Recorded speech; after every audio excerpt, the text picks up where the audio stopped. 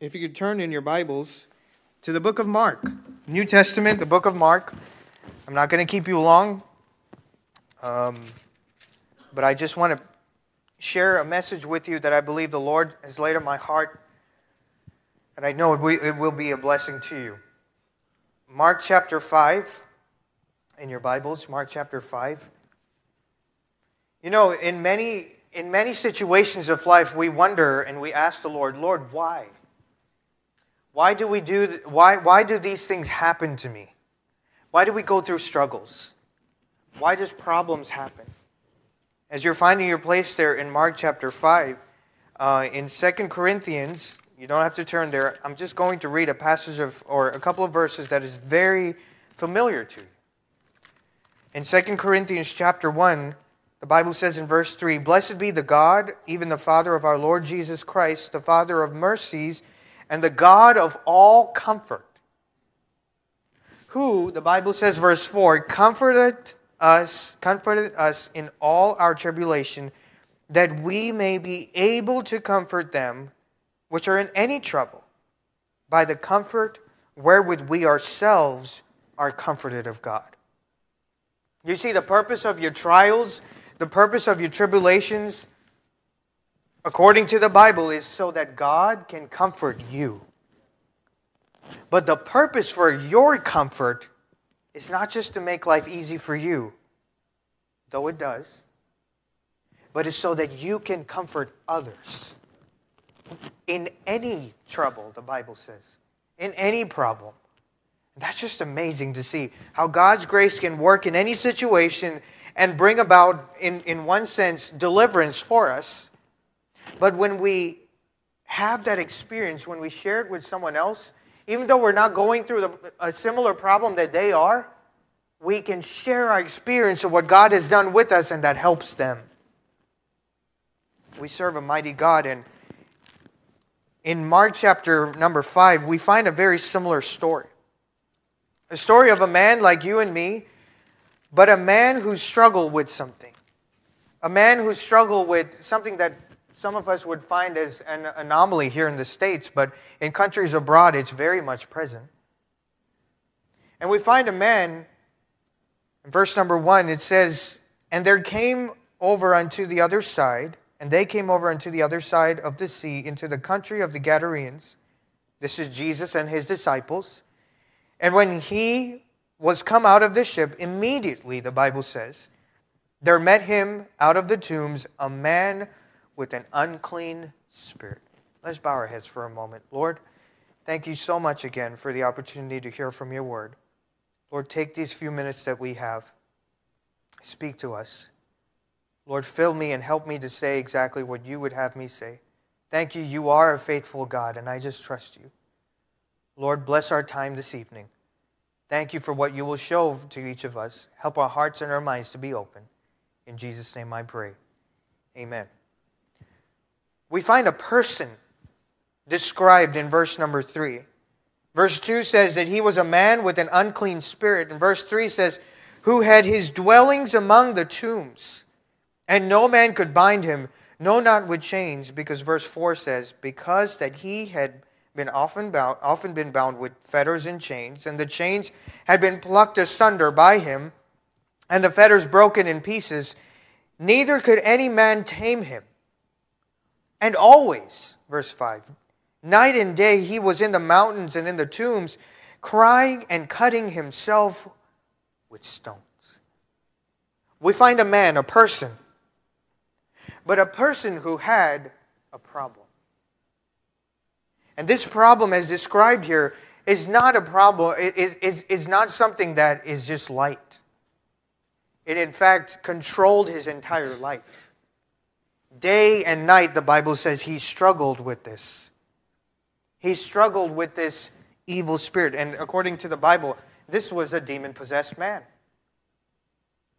And it shows us the extent of his problem, in the sense that sin had taken control of him and Satan had taken control of him to the extent where he was doing things that were not normal. The Bible says he was living in tombs. Nobody lives in a gravesite. But this man was. And another passage of Scripture says that he was without even clothes many times. The Bible says as well, not only this, but when people would come to him, they would find him cutting himself with stones and crying and yelling out. But also from the passage of Scripture, we see in verse 4 that he had been bound with fetters and chains. Why would they bind him? Well, he would probably harm them. Or he would harm himself. So not only was he a man with a problem that he had, but that problem was affecting other people as well. And they tried to bind him, but the Bible tells us that, the last part of verse 4, that he had plucked all those things asunder. He had supernatural strength through the Spirit to just break away these chains. In verse 4, the last part says, neither could any man tame him. A hopeless situation. Put yourself in this man's situation. You're day and night struggling with this spirit. And at times it would come upon you. And you don't know what you're going to be doing because you're not in control of it. It was definitely a serious problem. A problem that no one, not him, not his friends around him or the society around him. I know that I'm speaking from the silence of Scripture, but he may have gone to doctors or those around him and tried to find some help. Family members would have tried to bring the best help to him.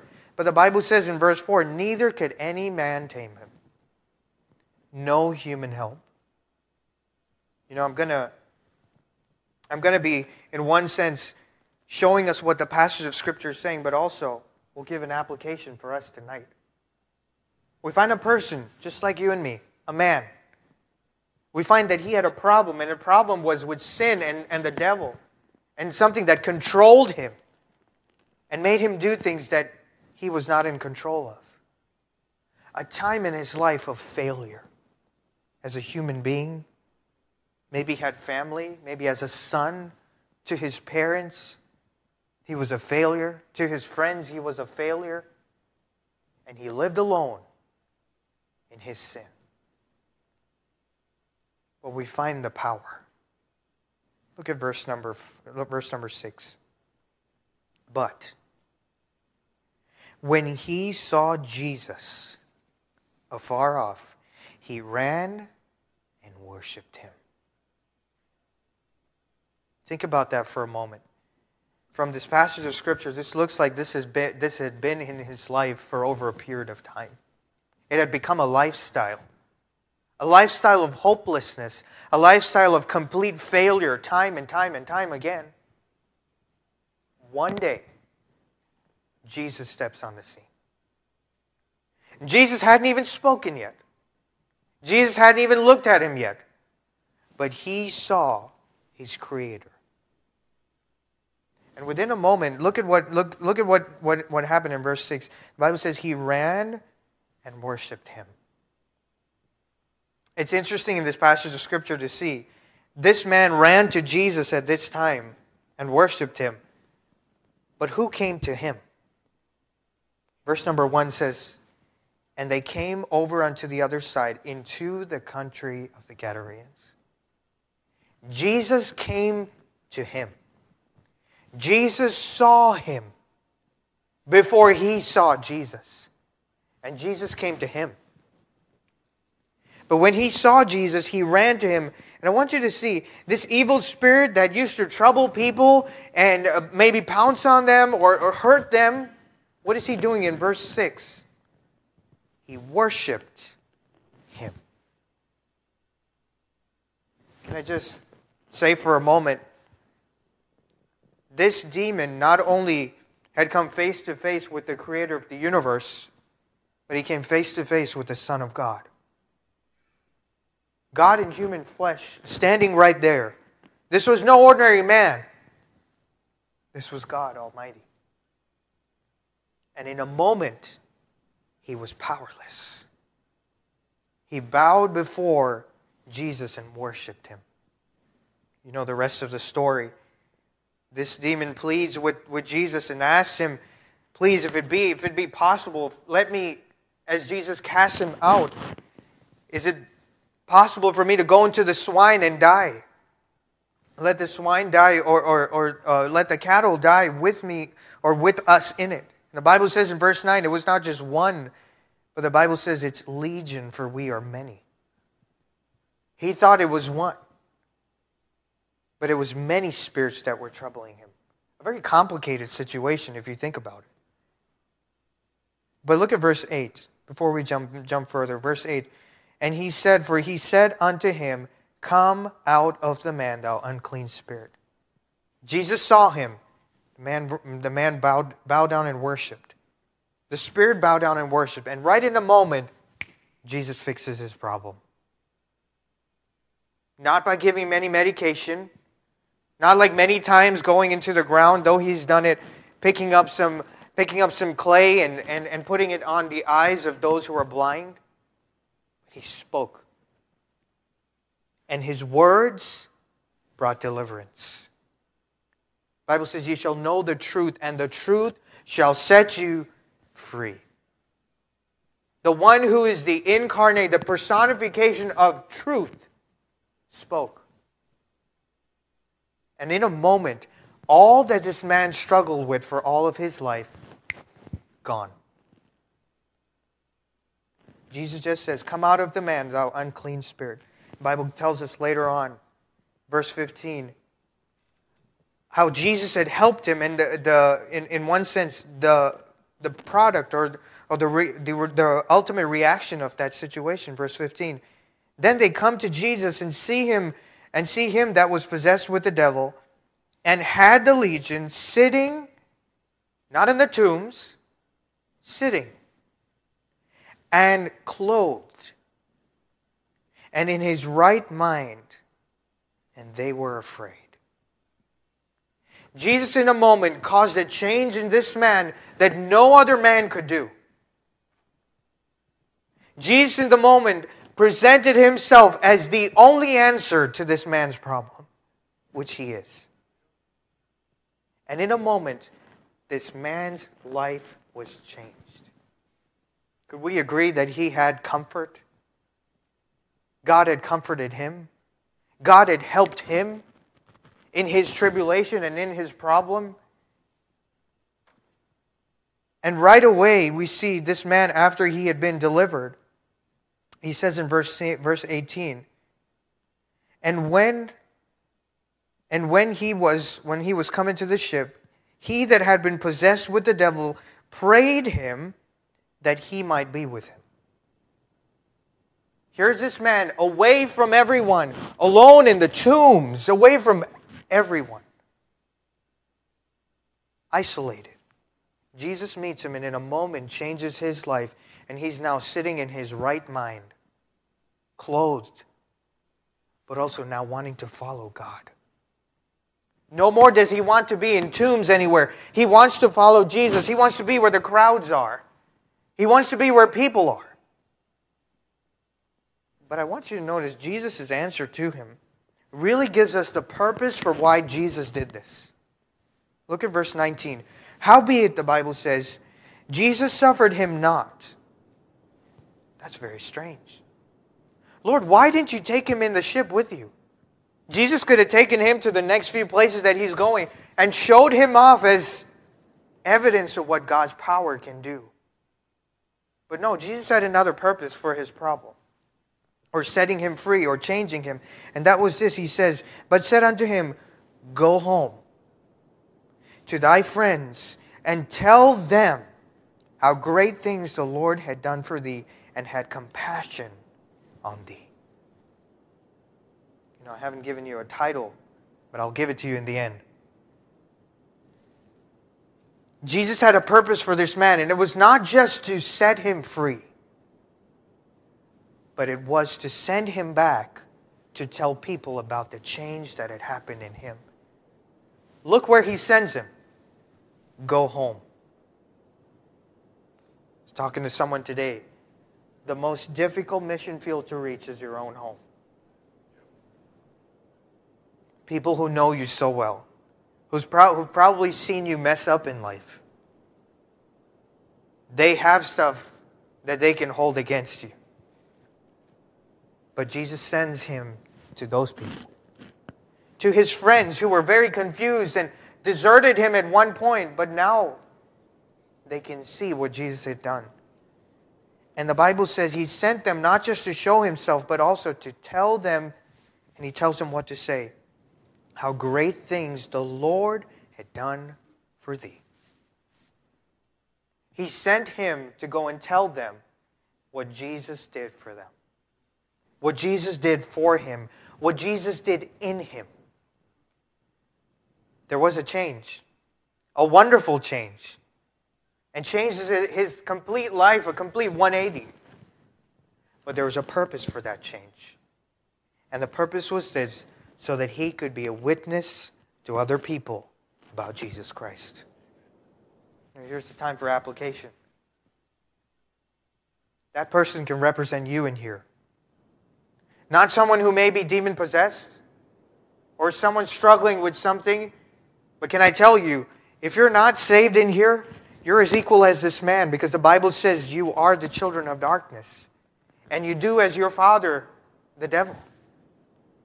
You may think you're in control of your life, but unless you accept Jesus Christ, you will follow sin and what it dictates to you. You will follow Satan and what he tells you, and it will lead to ultimate destruction on this earth and eternity to come. But maybe you're saved in here, and you're not going through demon possession, but there's that sin, some addiction, something that no one else knows about. Could be an ailment. Could be something in your life that is causing you failure every time. You find yourself alone and saying, God, there's really no help. I've tried this. I've tried memorizing Scripture. I've tried doing this. I've tried doing that. It could be something in your life that only you and God know. But can I tell you this? There's no other answer but what this man found, and that is Jesus. Jesus is the answer to that very problem that you have, that I have, that all of us in here, if we're honest with ourselves, that we have. And Jesus is the only one who can bring about that change. But he has a purpose for that. When he changes you, it's for one purpose, so that you can go and help others. You know, this story can in many ways could have ended very differently. This man could have gone and Jesus could have used him in another purpose, but no, God chose for him to go back to his own people, to those who he was around probably. And in application, maybe there are friends who know you, family who know you, that you know, I cannot go back and tell them that God has helped me. The shame. What would they think about me? They'd call me a holy Joe. But Jesus is sending you to them. And he's saying, go, don't talk about yourself. Talk about what I have done for you. Do you know, when it all boils down, that's what a missionary does? A missionary is someone who probably goes to a foreign field. His location is different, but just tells those people who may be different from him, may have a different language, but tells them of the change that Jesus had done in him and how Jesus, can change them as well. You know, there was not a lot of missionaries at this point that went to the place of Decapolis, but one did. And he was a man who was demon-possessed. Look at verse number 20. And he departed, obeying what Jesus told him, go, and began to publish in Decapolis how great things Jesus had done for him. And what does the Bible say? And all men did marvel. Here's the title. The Missionary to Decapolis. Not someone who was great and mighty and had all this great heritage and different things. No, he was just an ordinary man struggling with problems that Jesus made the difference in his life. And he sent him out to go and tell the message, to point other people to the only answer, Jesus Christ. Do you know that is each of you in here? Some of you may never, God has not called you to a foreign field, but He's called you to your people. He's called you to your area. He's called you to go home to your people, to your friends, and tell them what Jesus has done for you. There's a purpose of the change. And God always comforts us with the comfort wherewith we need to be comforted, but He gives us a purpose, and that comfort is to comfort others. What are you doing with your change? Maybe it's not some struggle that you've had right now. But if you've been saved, there has been a change in your life. The greatest change that has ever happened to you is when Jesus Christ came into your heart. When Jesus Christ saved you from your sin, turned you from a child of darkness and put you into the kingdom of light forever. Gave you the Holy Spirit who indwells you forever. Has changed your life. Many of you who've had a complete change in terms of evidently, you know of that change. What are you doing with that change? When you witness to people, how much do you tell them of what Jesus has done for you? How much do you tell them of what Jesus can do for them? Don't waste your change. God has a purpose for your change. And it's so that you can tell others that He can change them. Let's bow our heads in prayer.